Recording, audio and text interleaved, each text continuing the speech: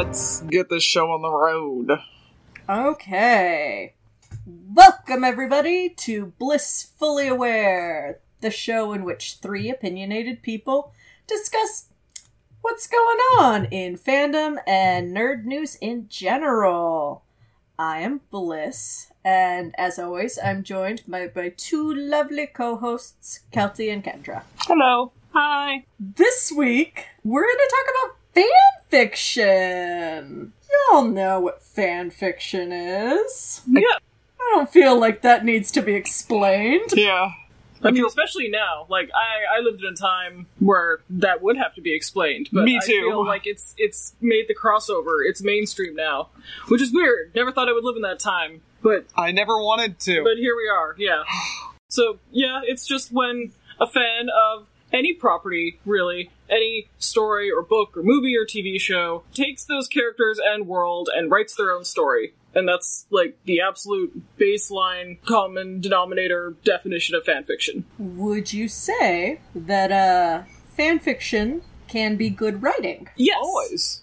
Just like anything else. Yes, something's genre or medium does not dictate its quality. Mm-hmm. In all things, all the time. Like, I make the argument that there can be a good anything. And just because most of it happens to be bad, does not mean that the genre itself is flawed. This is something called Sturgeon's Law. I did not come up with this. And it's been around since at least the 70s. And we'll talk more about that later, because I already know what we're going to talk about, so I'm already bringing my hot takes to the front, as you can tell. But, She went to art school, y'all. I went to art school, and it fucking shows sometimes. So, somebody who might disagree with you, though, Kendra, is a person by the name of R.S. Benedict, who I've learned! 100% Yes. never heard of. Yeah. She is talking an absolute huge amount of smack for someone who has published only short stories in sci-fi anthologies. She big mad that some of these fic writers have larger audiences than her, I imagine. Or I don't know. Like, I honestly don't know. Like, I've seen the take before, fanfiction is bad. Over and over. Because Oh, absolutely. a lot of fanfiction is bad. I'm not going to sit here and pretend it's all high art, obviously. But her dislike of fanfiction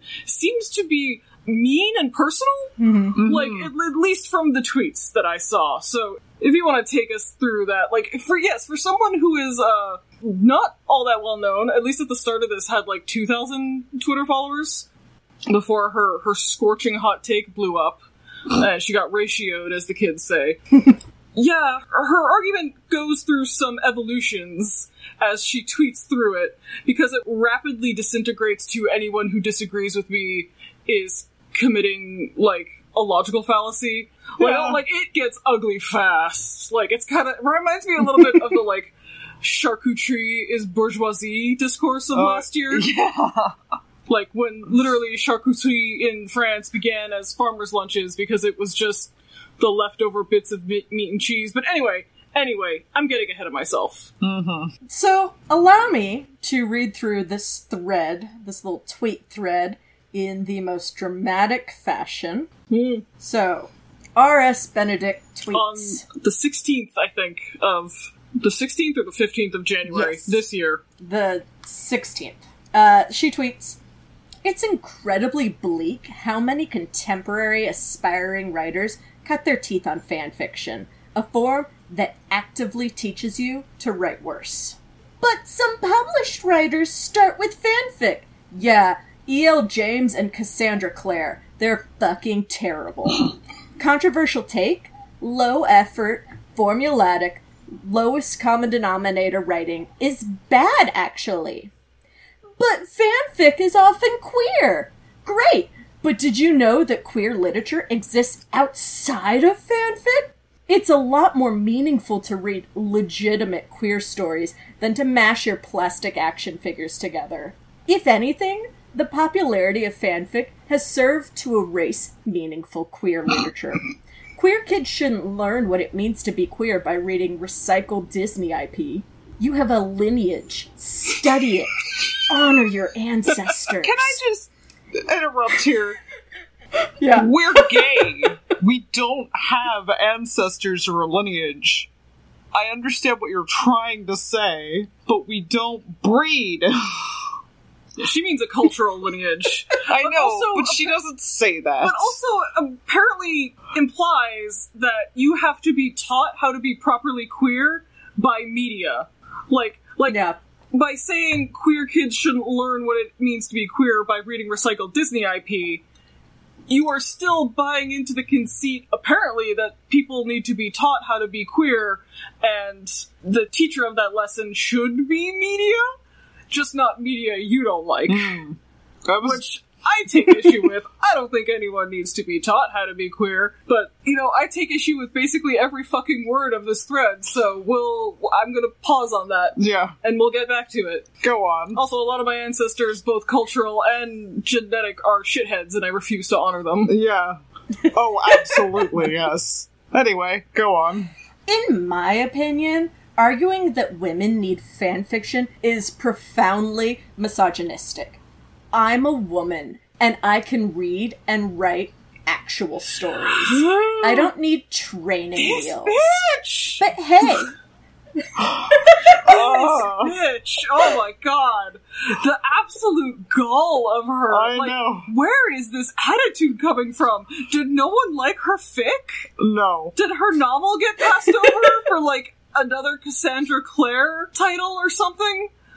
I mean, anyway. God. Please go on. There's more. but hey, if any of you actually believed in social justice in publishing, you'd be more concerned with Amazon's working conditions instead of shitting your pants because someone questions the value of your Harry Potter slash. Okay, just fucking shut the fuck up. That's whataboutism. That's exactly the rhetorical move that Trump pulls. When someone counters an argument you've made, and counters it well, and you can't counter the counter-argument, what you do is that you shift the topic of the conversation to something else in a move called whataboutism. You say, well, you're so concerned about social justice in publishing? What about Amazon? When we were previously not talking about Amazon at all. The actual structure of publishing was not what she was complaining about at first.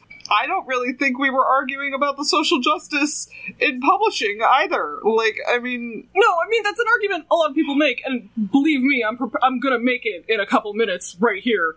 But Yeah, trust me. she's not arguing about, the value of fanfiction. She is arguing about the quality of fanfiction, at least at the start. This is what I mean, where she moves her goalpost and her topic of this rant slightly every time, so she can continue to, I guess, project that she is in the right.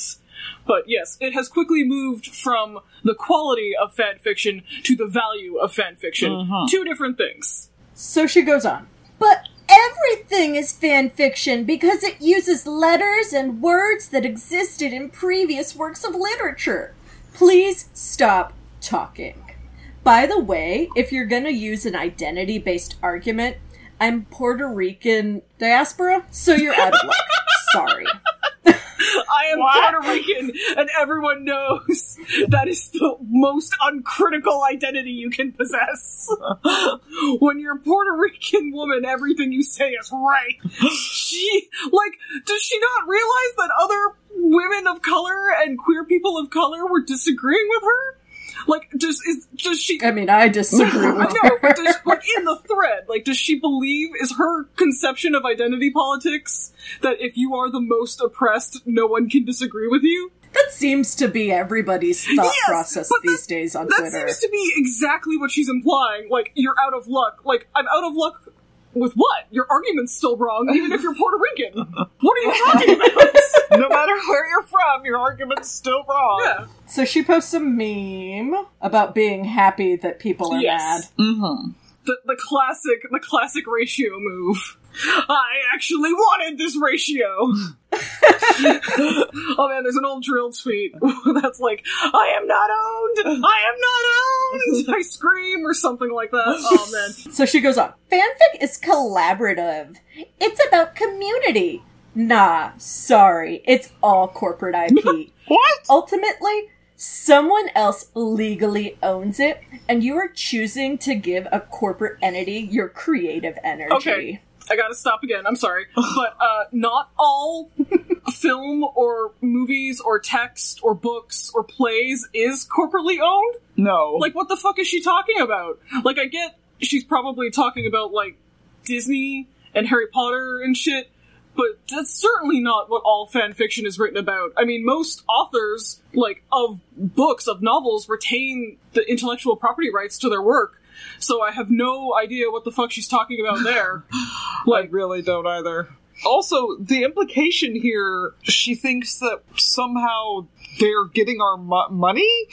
Energy. Well, okay, but, like, they're getting our energy anyway by us enjoying their product. Yes, like, I watch movies that are owned by corporations, and yeah, we live in a society, Benedict, and most things are owned by corporations, and I'm not gonna fall on a sword and martyr myself about only enjoying pure, artisanal, hipster-crafted intellectual property. One, that's impossible. Two, to who does that benefit other than my own ego? And three, I don't wanna. Yeah. Also, even if she were correct, and it's all corporate IP, that does not disprove the argument she was trying to disprove of fanfic is collaborative. Like, fanfic is collaborative, even when it's about corporate intellectual property. Yeah. And like, I don't know how things being corporatized intellectual property makes fanfic any less, or fandom any less collaborative. Anyway, I'm sorry to interrupt you again. That one just really bothered me. Again, because I don't actually know what argument she's making. Because not at all. The thing, the like, straw man she sets up to take down is unrelated to her arguments of, like... Yeah, she seems to jump around. Yeah, like, she was gonna disprove the notion that fanfiction was collaborative, but instead she just starts talking about how it's corporatized. Again, I think is wrong. Anyway, continue. So the last tweet in this thread, and it's certainly not the last thing she says on the subject matter, but it's the last one in this running thread, says, "Those of you who claim that fanfic is the only refuge for queer creatives, you were the same ones who tried to drive Isabel Fall to suicide. There are queer writers creating original fiction, but you're actively hostile to them for being too radical." No, we're not. Oh, no one is as radical as thou. Yep. I don't know what I get you, Benedict. You're too edgy for us, babe. We know. I don't even know what she's talking about, but I don't whatever. know. Okay, can I, again, here, what she seems to be doing is saying that queer people making and producing queer fanfiction are the same people who bullied a queer author into attempting suicide. Like, she is blaming queer fans for a queer author's attempted suicide because we're not radical enough? Apparently. Like we were the people who bullied her into suicide? Is that what she's trying to say? I literally have no idea. I don't know what she's talking about. Like, I don't even know who this person is. Well, we can talk about Isabel Fall and what happened to her, but like, what I'm trying to ascertain here from this tweet is, are we the queer fans and queer creatives who write and read for free queer stories? You were the same ones who tried to drive Isabel Fall to suicide. Like, she is directly implicating us in this author's attempted suicide. Yes. Okay, I just want to make sure that I have not misunderstood her claim here. Well, because we are not radical enough, the queer writers that we are suicide baiting are the radical ones, and we just don't Because get we it. are the people suicide baiting. Okay, I just want to be 100% sure, because That's what she said. I don't want anyone to claim that I am strawmanning her argument or that I am taking it out of context. I 100% want to know what she's saying when I destroy her hot take. Yeah, no, I mean, that's... God, she jumps around a lot, doesn't stick to a cohesive narrative point, but that is what I'm taking her to mean. So, yeah. So that's an old argument, I guess. The idea that fanfiction is bad because there's no barrier to entry. Literally anyone can write and post anything. to the internet and have it be read. And yeah, there's usually a very rudimentary editing process, and you can just write whatever you desire, and a lot of people, when they get it into their head for the first time, what they desire is to kiss the cute main character, or to fucking, like, see what happens when these two characters kiss. Like, it's childish and a little puerile, but, For sure. like, a lot of people's first interactions with fanfiction are the profoundly bad ones because they're fun to mock. Like, yes, it's watching someone engage with a text so poorly or shallowly and then post it up on the internet for anyone to see and with their name on it, like, I made this, 10,000 word self-insert modern AU fanfic of me kissing whoever is the hot boy of the day. I don't know. All of my references to, like, teen girl heartthrobs are 10 years old at this point, so I don't know who the hot boy of the day is. Aww. Because, yeah, when you're a teenager, you don't have many ideas beyond, like, kiss the pretty boy. Or girl, depending on how you roll. Oh, yeah. Again, I was a teenager. For sure, my early fanfics were bad. And yeah, you also don't know how to write because you haven't, like, ever been trained or taught. Most people aren't prodigies by the time they're 13, and they're just writing because they can. Mm-hmm. And, yeah, especially, like, I have a thought around this that's kind of half-baked, so here it goes. I think ever since, number one, the, like, movie franchise hopped onto the scene, like, initially in 2001 with Lord of the Rings. Because when Lord of the Rings was in production, everyone in the industry assumed it was going to be a catastrophic failure, and that it was going to be the end of New Line Cinema, and that it was going to be like a, $500 million wasted effort, blah, blah, blah. That filming 3 films at one time and releasing them 1 year apart, no one thought it was going to work. Never mind if it was going to be good, if it would be successful at the box office. And so then it was. Then it, like, blew everyone out of the water with how fantastic it was and how, yeah, a trilogy of films really worked, which is something that hadn't really been attempted before. Like, there had been series of things, but it was always just in an effort to cash in. Like, nothing had really been conceived and made as an intentional trilogy of 3 movies that are meant to be watched together, or at least sequentially. Like, when you had, like, Jaws 4 or whatever, they were just like, the shark movie's still making money, just crank out another one. Mm-hmm. Like, and it's got nothing to do with the original story.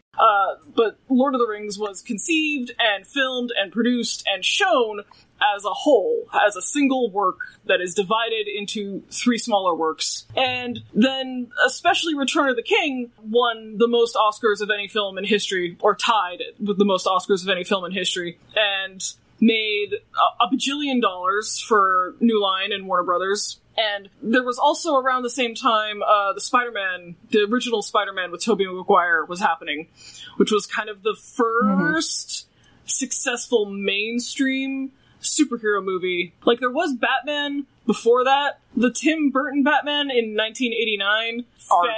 Fans are divided on, let's say. They are divided on whether or not it's a good film. But it was a successful film. I don't know if it was good, but it was great. There was that. There were another, like, they tried in the 90s to make Batman happen. Batman was like the superhero of the 90s. They had the animated series and they had all the movies and they just got worse and worse. And then Sony had Spider-Man happen, and first Spider-Man people liked. I don't really think it's a good movie. Like, I didn't then and I don't now. But it worked. Like, people went and saw it, and then they had the sequel come out, and then they had 3 come out, which was really bad. But even then, like, the Spider-Man movies... National treasure. Like, it's bad in a fun way, if you want to go back and watch it. I would imagine a lot of kids now, like teenagers now, maybe haven't seen it. If you want to go back and watch Spider-Man 3, ooh boy, it's a doozy. And so, like, the Spider-Man films were also not conceived of as a whole story. Like, they are definitely each their own arc and narrative with kind of, like, a few connecting narrative threads. But it helped reassure Hollywood that you could franchise these movies. You could have several of them. You could do 2 or 3 if they were popular enough.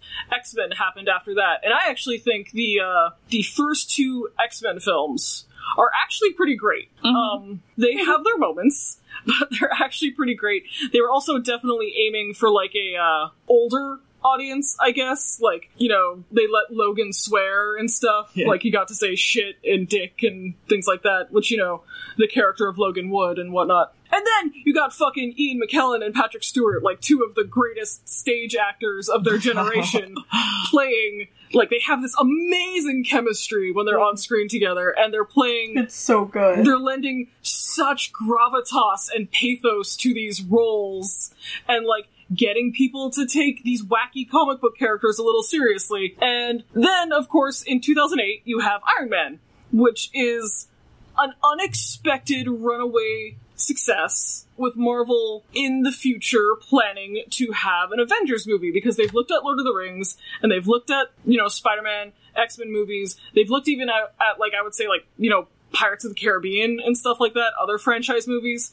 and are like, man, we could do this. We have almost 100 years of material we can draw from. We can make movies about specific characters to introduce them to the audience, like we do with comic books, and then we do a crossover movie and make infinite money. Mm-hmm. And they did. Like, they started with Iron Man. This is our canary in the coal mine. Like, we'll shove our baby out onto the stage and see if they perform or they shit themselves and die. And, yeah, again, just the charisma of Robert Downey Jr. in that role really carries that movie. Mm-hmm. It is his movie, and good for him, because the actual story of it is kind of just meh. But again, Marvel has never had good villains in their movies. No. Has never really had good villains, nah. That's DC's in their thing. comic books. Like, yeah. They come and go with good villain writing, but especially in their movies, the villains are definitely ancillary. So yeah, Robert Downey Jr. in his, like, comeback role, you know, just soon after he got out of prison, he stars in Kiss Kiss Bang Bang, which is another great movie, and then, like, immediately, 2008, Iron Man comes out. At the same time, by the way, that The Dark Knight comes out and just blows everybody's tits off. Yeah, it's good shit. Because, yeah, I still, like, people are mad that it's, like, not a comic book movie, it's a heist movie with a bat in the middle of it. I still like it, whatever. All of this to say, franchises happen in kind of the last 10 years. And, like, Star Wars comes back, and then you get kind of, like, prestige TV happening, sort of with Game of Thrones and Breaking Bad and others. I don't know, like, the Vampire Diaries happened. Twilight's another one that was, like, movie franchise based on a series of books. And so the film and novel cultural environment that kids grow up in becomes very much about the world, not so much about one character's narrative through a story, but about this, like, all-encompassing scope of this world. Harry Potter! I can't believe I forgot Harry Potter. I always forget Harry Potter because I didn't read it. So, if I don't like it, it doesn't exist. But Harry Potter's the other one where, yeah, they managed to put 8 movies that are relatively okay. Yeah. I mean, having never read the books, I consider the movies to be relatively okay and cohesive. Yeah, they're passable. I don't know if I would argue that they're high art, but they are. I understand what's going on. So, anyway, all of this to say, I think that the experience of narratives and fiction, especially in movies, but also in books, changed a lot in the last 10 years, specifically from 2000 to 2010. So, rather than have, like, a discrete, encapsulated beginning-to-end text, and having a, like, beginning-to-end experience with a text, whether it's a film or a book or something, now someone's experience with a text or a movie goes on long after the movie stops, like, because there's another one to look forward to, or there's another spin-off, or there's another world, or another character that's happening. And basically, the idea that now writing and, like, consumption of narratives is so permeated kind of, like, in all temporally. Like, I don't know, like, am I explaining this in a way that makes any sense, where, like serialization and franchisation of film and narrative and books and story has kind of made it so that people are, like, a story is never complete. A story is never over. There's always another adventure around the, corner. Yeah. There's another adventure, there's another spin-off. Like, you can see it now with Star Wars. Like, Disney's like, we own Star Wars, and we are gonna milk the shit out of it. Everyone gets a spin-off. Everyone gets a TV show, everyone gets a novel, a comic, a whatever. There's just more of this world. We'll never see the end of Star Wars, like, in our lifetimes, I don't think. So, like, your experience with a text is never done, because the text itself is never done. It's, like, always perpetually being made. Personally, and this is just my theory, I think this lends itself more to a sort of, like, fan fiction experience where you are just, by your own agency, creating part of that text. Or at least creating a text that you want to experience with that source material. Like, basically, I think that the franchisation of film in particular, but also books, is largely responsible, I guess, for fanfiction kind of going a little mainstream. I think that was beautiful, Kendra. Thank you. And I think that part of that also is with the more mainstream that it became, and the more mainstream and willing actors were to go to Comic-Con panels and stuff like that, and like participate in fandom. Yeah, the nerd experience has grown. Especially with the internet, because, like, prior, like, in the fucking Star Trek days in the 60s and 70s, you had to be on a fucking mailing list if you wanted to talk to other people about how much you love Star Trek. And, like, if you wanted to share your fic, you had to fucking type that shit out on a typewriter and send it to people in the mail. Yep, you had to submit it to your zine. Yes. And so, yeah, like... My aunt was involved in that. You are now more quickly able to find like-minded people and nerd material, which is really... I mean, it gets basically broken down now. The literary term people use is speculative fiction, which I hate. But that's awful. It basically means, like, to speculate on something that could happen. It's basically genre fiction, so it's like sci-fi, fantasy, horror. The genres that usually get regulated to the bottom of the barrel because they're not real literature, endless air quotes. So, yeah, genre fiction for a long, long time had been derided by mainstream literary circles as being, trash and not good and pulpy and all of this stuff that is still very much here today. And, like, when good sci-fi or good fantasy happened, it was by accident, not by intention. Yeah. So, for instance, Margaret Atwood is a very famous Canadian author who writes mostly fantasy and sci-fi. But you will be hard-pressed to find someone who labels her a sci-fi or fantasy author.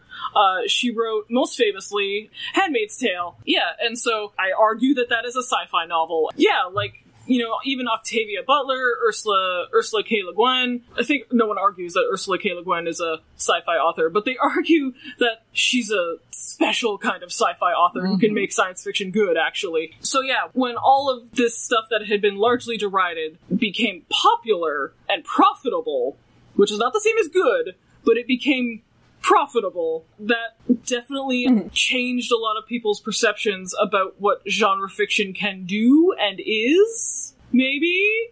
I don't know. Or at least made it acceptable to like. Like when I was a kid, like, reading comics was not popular. Yeah. Or I was made fun of reading, like, fantasy or sci-fi. Oh, yeah, no, I was that nerd kid. But then, like, Pokemon happened, like, in 96. And that just took the fuck over. Kids slightly older than me derided it as, like, nerdy and lame. Whereas now, like... Because it was a game. Because it was a game, and it was an anime, and, it was from Japan, and there was, vague racism attached to all the criticism about it. But it was still, like, a weird, nerdy thing, even though it became popular, I guess is what I'm reaching for. Excuse me, let me put on my academic douchebag hat for a section.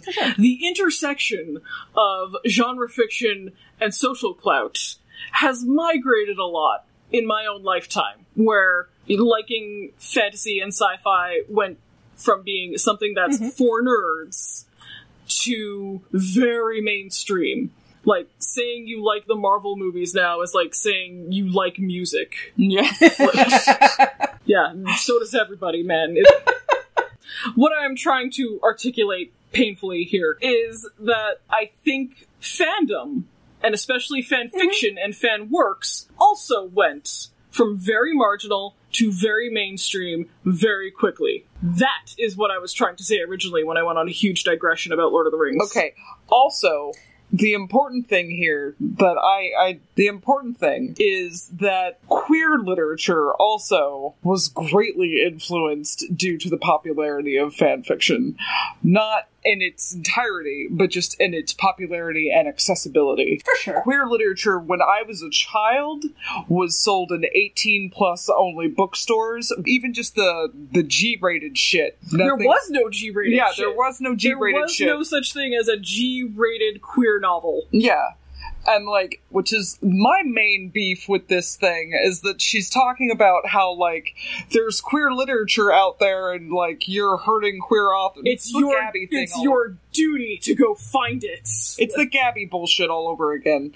But, like, this idea that queer kids shouldn't learn what it means to be queer by reading recycled Disney IP. First of all, I learned how to be queer watching harem anime, so shut the fuck up. But, like, when I was a queer kid, she's talking about how you should just go out and do it. It's very American, too, by the way, because, you know... Every country in the world just has a queer studies section. Just go find it. Being queer is punishable by death in at least 13 countries, and it's definitely illegal in at least 70, but, like, sure, just go find your local queer section in the library, just go do it. But, like, it's frustrating to me that she just doesn't even seem to realize, like, and this is coming from somebody who definitely also reads, like, quote-unquote real queer lit. Yeah, like, I can do both, bitch. Yeah, I have free time. Mm-hmm. It's disheartening that she is this tone deaf. I also just want to point out, just the biggest part of this, is that I went on her website, and she has a short story that she wrote that is a modern retelling. That's fanfiction, by the way, bitch. I mean, she covers that in her quote-unquote argument where she... No, she really doesn't. Well, I mean, she just sort of dismisses it without really addressing it, that, you know, literature has existed before, and something being derivative of another work is not the same thing as fanfiction, but a modern retelling is definitely adjacent to fanfiction. Yeah. That is something that fan authors do frequently. Mm-hmm. In fact, when I was growing up, my mom found a lot of my fanfiction. Thankfully, nothing, bad. Then when Gregory Maguire got popular, actually before Wicked, he wrote a book called Confessions of the Ugly Stepsister, which my mom read, and after she read it, she gave it to me, and she's like, look, you could actually get popular writing fan fiction, like she was trying. I thought that was really sweet, and like, yeah, that's basically what Gregory Maguire does, and his work got turned into a fucking Broadway musical, so maybe telling me that fanfiction doesn't have any influence on pop culture. Or that it's corporate IP and therefore it's all dreck and shouldn't be read. Like, maybe you're wrong. Well, like, here's the thing, like, when she's like, oh, fucking real publishers, like, in her, like, straw man voice, is like, real authors started out writing fanfiction, and then she talks about Cassandra Clare and E.L. James, you know, goes out of her way to select maybe the two worst published authors who got their start in fanfiction. Like, there are many others. There's Naomi Novik, there's Gregory Maguire, like you said, like, there are plenty. Right. Well, and what I find frustrating and disheartening in regards to her queer author argument is, as you were saying, growing up, there wasn't a queer section in the library, and nothing was G-rated. And if you could get your hands on something, 99% of the time it was depressing as fuck, and nobody ended, like, happy. So, fanfiction was and I will be dramatic here and say, it was a beautiful respite for me, as a closeted queer, to find happy gay stories. And not just like, ooh, let's make the boys kiss, but like, sure, okay, the boys can kiss, and then they don't have to die afterwards of AIDS. Yeah. No shit. Like, God. When queer literature, like, first happened, I guess, at least when, you know, fucking academic America decides it happened in the 80s and 90s and 70s, like, it was pretty fucking dominated by AIDS. Yeah, like, that's clearly and not hate crimes. That's clearly not when queer literature happened. Queer literature is ancient, but academic America decides that it begins in the 80s. Yeah. And yeah, to me that's a non sequitur because, like, I can do both, bitch. Yeah. I can read quote unquote real stories invented entirely by an author, you know, presumably in a hermetically sealed chamber somewhere, who's never been influenced by any other work ever before in their life, and it just comes a priori, fully formed out of their head, like Athena from Zeus. And yeah, can be a positive and informing experience, as can well-written fan fiction. Like, I disagree with her premise that all fan fiction is bad, so I can't even entertain the rest of her argument because it's built upon this faulty premise that all fan fiction is bad. She says that it trains you to write in a way that is bad, but she never elaborates on that, so I don't know what the fuck she means. Well, she runs a podcast that teaches you how to write good. Oh, because she would know. Yeah, I don't believe her, because I've never heard of this bitch. I mean, I read one of her short stories, and it's fine. Like, I don't know that it's, you know, it didn't blow my nips off or anything, but it's okay. I don't know if she's an authority on how to write good. I mean, I've definitely read some fanfic that's blown my nips off. Yeah, and I mean, I want to get into a personal story. But first, let's take a quick ad break. How dare you, Bliss? We're selling out. We're not authentic anymore. This is no longer authentic queer literature, Bliss. You fucking corporate shill. And we're back. Okay, so my biggest personal grievance with her spicy hot take that you can't learn how to write well writing fanfiction is that I desperately wanted to be an author growing up and was involved in some major literature projects in high school. But upon graduation, my family informed me that being an artist or a writer was just signing up to be poor. So I went into the medical field instead because I'm a good Jew. And I gave up on my dreams for a long, long time. And it was through fanfiction that I finally got back into writing. And I'm not saying that I started back up fucking like Tolkien or whatever. Yeah, I mean, whatever the fuck she thinks good writing is. Yeah. Apparently that she is the only arbiter of that, and she doesn't give any examples. No. Yeah, I noticed that too. It was an easy point of entry for me to get back into something I liked. And it has led me to pursuing a lot of things that I gave up on because I thought that giving up nerdy things and things you liked is what made you an adult. And I take insult from the fact that she's saying just because some fanfiction is bad, that it's all bad, and that nothing good comes of it. Sometimes it's not just the writing that's important. Sometimes it's, you know, how it affects the people. And not to fucking Benedict, apparently. Apparently, by finding community in fanfiction, you're fucking shilling for Amazon and driving real queer artists to suicide. Well, that's another thing that she doesn't seem to really understand, is that to a lot of people, in fact, most people, fanfic's just a hobby, man. Yeah, it's just fun. Just having fun. I'm not asking for money. I'm not getting any money. This ain't my job. And, like, let me just say, as someone who has attended university-level creative writing workshops, a lot of them are absolute garbage. Yep. And don't, in fact, teach you how to write good, whatever that might be. Yeah. And, like, I don't know where she expects you to hone one's skill. Fucking... by listening to her podcast. I guess. Yeah, she's the only one. Like, I don't know where she expects you to develop your talent as a writer if you're a young, up-and-coming, aspiring author, like she says, other than by writing?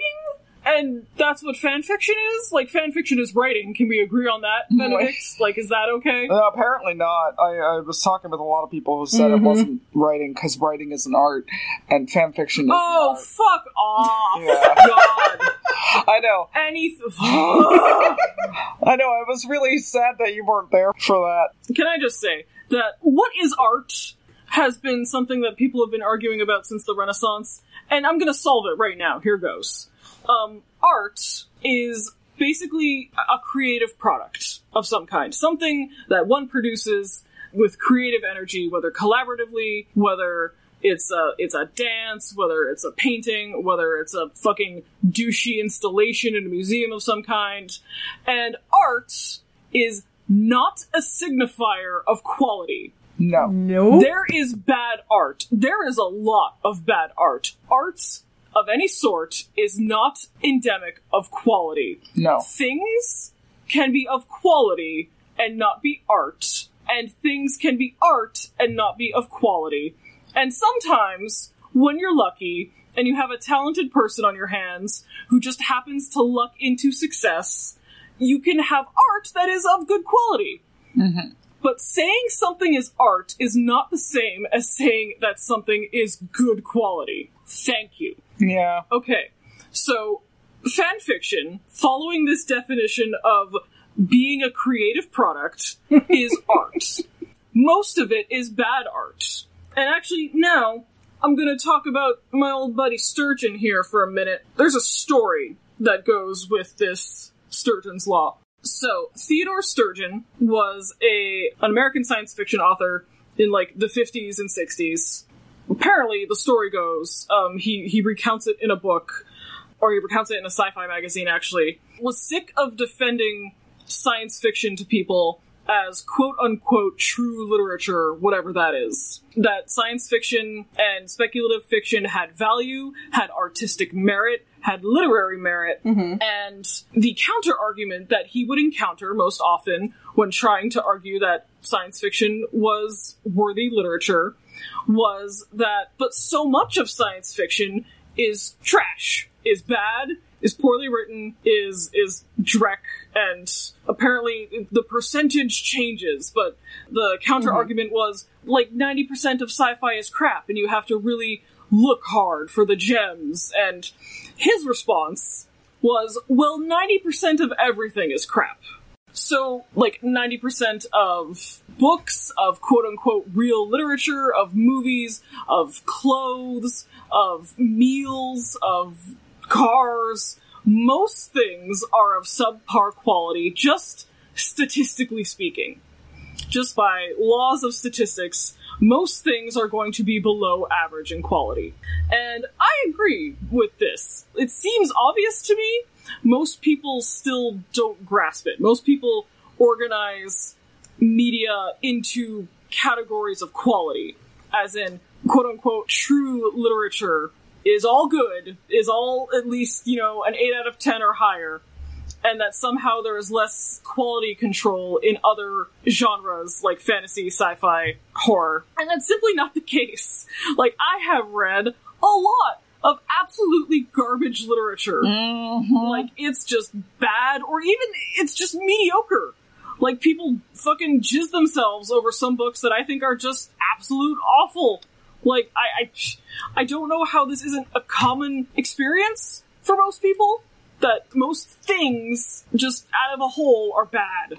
Like, Charles Dickens was paid by the word, and, like, make your money, I respect that, but he was paid by the word, not by the quality of the words he wrote, and you can fucking tell.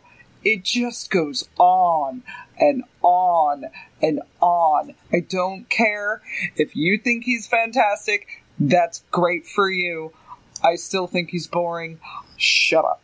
Like, that's an example of, like, the economic and format limitations of his experience shaping the art he produced. Whether or not it's a good or a bad thing, like, you can argue whether or not the quality is good, but that's definitely, like, his material conditions were influencing what sort of art he made.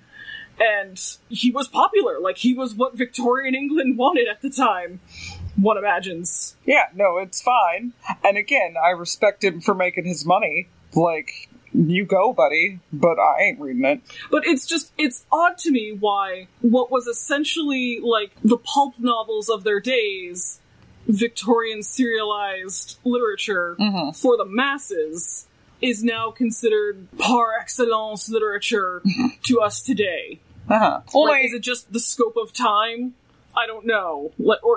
probably... I mean, in my personal theory, I just think a lot of what we consider to be the best of a given era is just what people remember. If you study history long enough, you will realize that a lot of the good shit we have forgotten about. Mm-hmm. Most people, it's not reprinted every year. It's not taught in universities. It's not kept alive in, like, the kind of the modern, contemporary cultural zeitgeist or whatever.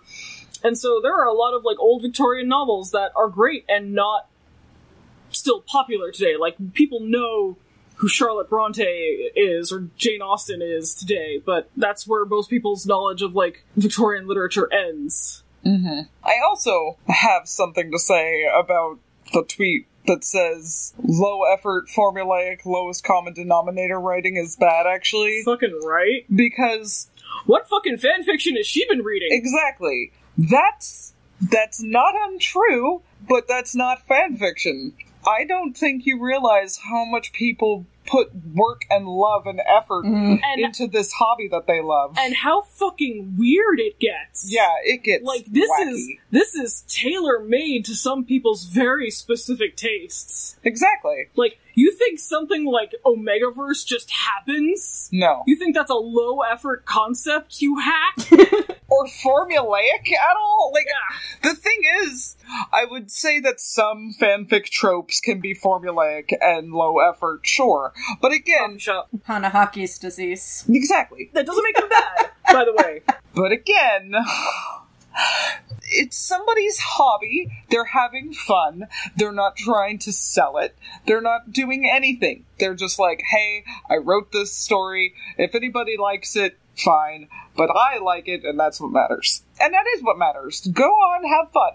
But the thing that is weird to me is that fanfiction, because it's not being, like, constantly scrutinized by publishing companies and, you know, agents and shit, is wacky and weird. Yes, and it has more variance. And often goes completely to the point where you might have gotten better by using some structure. Maybe you could have had some editing happen. And like, I'm not trying to tell anybody that they need a fucking editor for their fanfiction. Have fun, guys. Most of you could use an editor. Well, yeah, if you want one, but like, who cares? No. Bring back betas. Like, did they go anywhere? That seems to have been something that has fallen out of vogue, is just having a beta come in and double check what you're writing. Oh. Yeah, I'm a beta for a lot of my friends, because a lot of my friends are ESL, so they want somebody else to read their stuff and make sure it all makes sense, which is fun. I enjoy doing that. But also, it's strange to me to tell people that the stories that have nobody watching them are the ones that are formulaic and boring and low effort. Yeah, that's a real, like, she's arguing that the published literature that is selected for profit, edited for marketability, and broad audience appeal is less formulaic than the freaky stuff people write for free. I cannot tell you how many published stories I have read that are just about a professor who realizes he's in a loveless marriage and starts getting the hots for his students.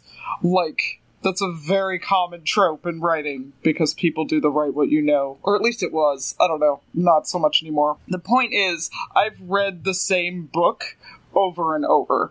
And I'm not even saying that that's technically bad, but, like, fanfiction gets weird. You know, characters become tentacle monsters, it's just whatever the fuck you want, you just put it into Google and you'll find it. Like, that's... Or, like, you can now tell, like, a radical queer love story if you want, or you can tell a radical revolutionary story if you want. Like, you can have a cast of entirely queer characters, or characters of color, or whatever. There's no publishing house telling you, oh, that won't sell, sorry. Yeah. Like, I don't know, I have no idea where she draws the parallel that because something is fanfiction, and you are free to write whatever you want, you end up with everyone writing the same boring story over and over again. Which, to be fair, that's what a coffee shop AU is, and I hate it. But it's also not really popular anymore, at least not in the circles I hang out in. Like, I don't know what she's talking about, how this is endemic only to fanfiction inherently, or how it's lowest common denominator writing, when it's literally something that you can write to your exact specifications of weirdness if you want. You can make a fantasy world where society is based on BDSM etiquette, and they have. I've read them. They have written 80,000 words exactly about that. And I have yet to find a book that has... I guess it's Anne Rice's The Claiming of Sleeping Beauty, which is not great erotica. Which is also fanfiction. Which is, and is also not great erotica, just on its own. No. But I think but it's funny. It's weird! If that's what Benedict is saying that true literature is, it is weird, and I will give it to her. Well, I love the idea that apparently all fanfic writers are essentially responsible for queer authors' suicide attempt. That's insane. That is the most unhinged claim. Yeah, I don't really know what she's talking. And to end on that, that's my final statement here. Yeah. Mic drop. To the point where, I almost don't want to talk about it because I feel embarrassed for her. Yeah. I almost want to be like, she said that in a moment of anger and we shouldn't hold her to it. But no, it's something she believes, apparently. So, just so everyone knows what happened.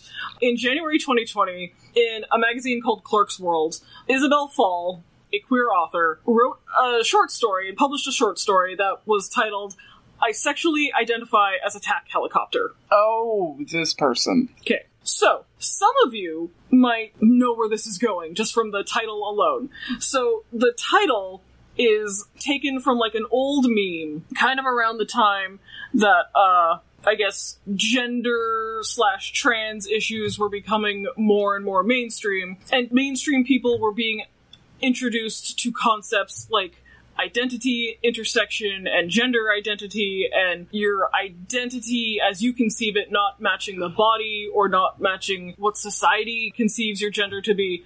And so, in retaliation to what some people thought was arbitrary modes of identification, I identify as a whatever, transphobic meme became popular of I sexually identify as an attack helicopter. Have we all encountered that meme before? Yes. Okay, yes.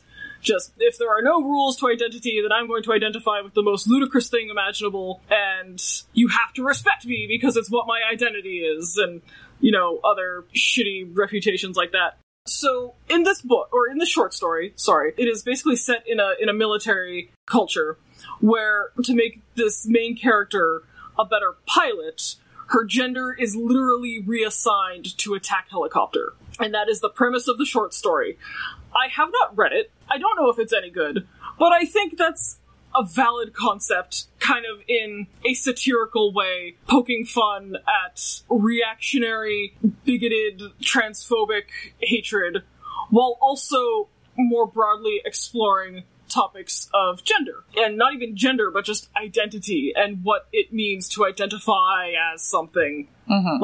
That's a concept, that's a word that gets thrown around, or a concept that gets thrown around a lot lately, but we still don't really have an agreed upon definition of what that means. So, that was the short story. People see the title, and presumably read the short story as well, and are big mad, because they see it as transphobic. They see it as invalidating trans people's experiences by breathing life into this stupid meme, and a lot of people thought it was like a troll, like someone wrote this short story to troll queer authors or something. And so a lot of the detractors were also queer. They felt that this was a bad take, essentially, a bad way to satirize transphobia and to explore identity and gender in sci-fi or whatever. Basically, the backlash was so severe that the author attempted suicide. And apparently, R.S. Benedict is blaming that on fanfiction. Okay. I guess. I mean, yeah, it's a one tweet out of nowhere mic drop moment that just is... Doesn't make a lot of sense. Well, a lot of this, she just makes a very sudden, right turn into something else. She does not have one linear path for her argument. And what I think is interesting, not for nothing, is apparently she did receive a handful of suicide baiting messages or, and she's sort of waving that around now as her "look how legitimate I am" flag. Oh, is this her fucking first day on the internet? Yeah. Well, yeah, no. She's very happy that she has gained a new following. She has 10 new patrons on her Patreon for her podcast. Oh, I see. Which, sure, okay. Yeah, you're in the money now. Wow. Was it worth it? Your argument has brought you $10 whole. So, it's all very insulting. But, like, how? Is she drawing a connection from this short story getting cancelled, huge air quotes, to fanfiction?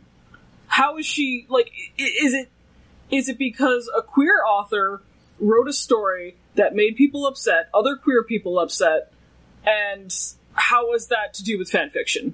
Yeah, I don't... Explain it to me, Benedict. Yeah, because it's not. I don't really know either what she's talking about in that sense, because I just don't know. So, to play devil's advocate, which is my favorite role to play. Is it? If I'm putting myself in her very bad hot take shoes, and only reading this one single tweet, not in relation to the whole rest of it, it's simply that people who support fanfic don't support queer authors, and thus are the type of people who trolled Isabel Fall into trying to commit suicide. That would be my most generous interpretation of how she made this leap here. But the fact of the matter is that largely fanfiction, at least, is written by queer authors, like queer people who write fanfiction, watch the shows and say this should be gayer, and then write fanfiction about it. Like,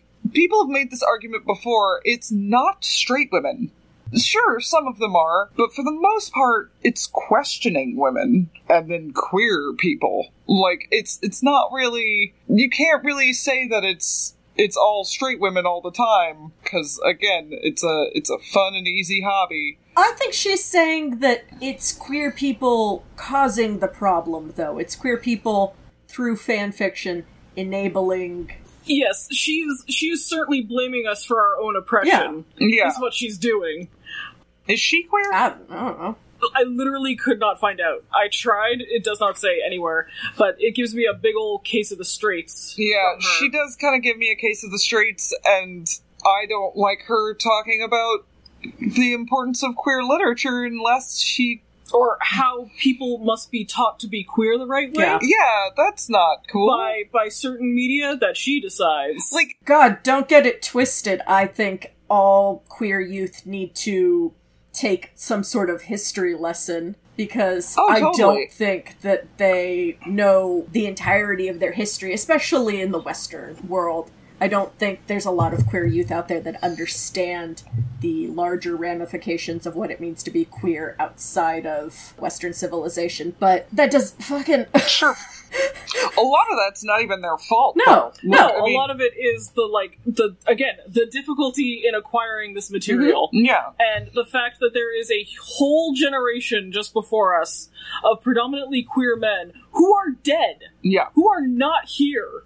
And died in their 40s because of a plague that went untreated by the government. And is still erased to this day. It's not in a lot of history books that are taught in school, which fucking blows my mind. It's not. Yeah. Mm-hmm. And again, is still a problem. Is like luckily more easily treated now, but still something that... Still definitely a problem. Yeah, something that needs to be watched out for. The thing that really irritates me, and will irritate me more if she is heterosexual, is her concept of what meaningful queer literature is. Like, first off, what's meaningful to you is not necessarily meaningful to me.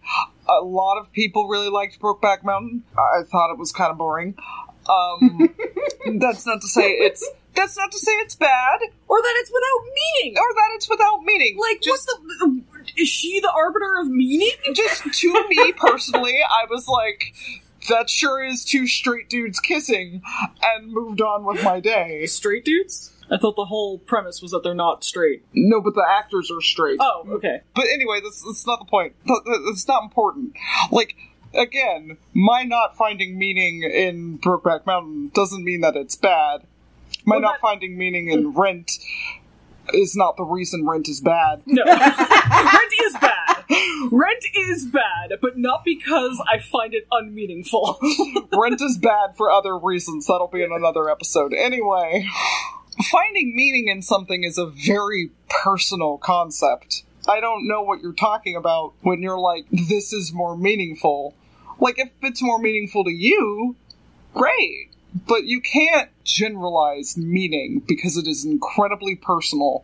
I can think that things are of good quality and not find a whole lot of meaning in them. I don't really understand what she means by meaningful. Because, like... Well, she decides what it means. And then whenever you try and, counter an argument of hers, she says, no, it means this now. Like, it's a very common rhetorical move. Yeah, I guess. For bad faith argumentation. It's just interesting to me that somebody would try and argue what meaning is in a generalized sense is really my main point. Because she had no real meaning to her argument. No, I mean... Well, like, that's the thing. Like, her argument doesn't get off the ground for me because I don't agree with her opening premise of fanfiction teaches you how to write worse. Right. So all of her, like, secondary stabs at trying to make a cohesive argument also fall apart for me. Like, because she said so. And then, yeah. Anyway, do you guys think we talked about the thing? I do. I mean, do we have any, like, final thoughts or anything? Like, fanfiction is fine. It's not corporate slavery. It's not contributing to the suicide of queer people. And write literally whatever you want. Mm-hmm. Don't let people tell you not to. And it's also not, like, taking up space from queer literature that would otherwise be published. Well, I think it can be meaningful and helpful, and if it makes you happy, and it's not hurting anybody, then fucking do your thing, bro. Yes, your creative output does not need to... Make a profit or meet the standards of some jackass on Twitter who has decided they are arbiter of quality. And it's a hobby, it's not your job. This just makes me think of, like, if someone kicked in some art student's door and was like, look how shitty you are at watercolors.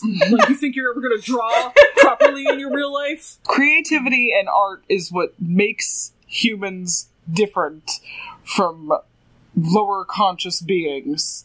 So just fucking do your art and enjoy it, okay? Fucking don't let anybody tell you shit. Yeah, and I mean, if you want to be radical, fine. If you want to write some crazy fuck-off transgressive queer story that would never be published otherwise, fine. If you want to write goofy fluff shit, fine. You don't have to meet someone's standards of radicalness in order to enjoy a hobby. Well said. Thank y'all for joining us for our TED Talk. Yeah, this one was wild. If you want to find us online, you can find us on Twitter and Instagram at Blissfully Show, which is where you'll be able to find a link to our YouTube. If you're watching on YouTube, punch that bell, like and subscribe, comment below with any fandom drama you'd like to see us cover. And until next time, bye! Bye! Bye-bye! Stay safe!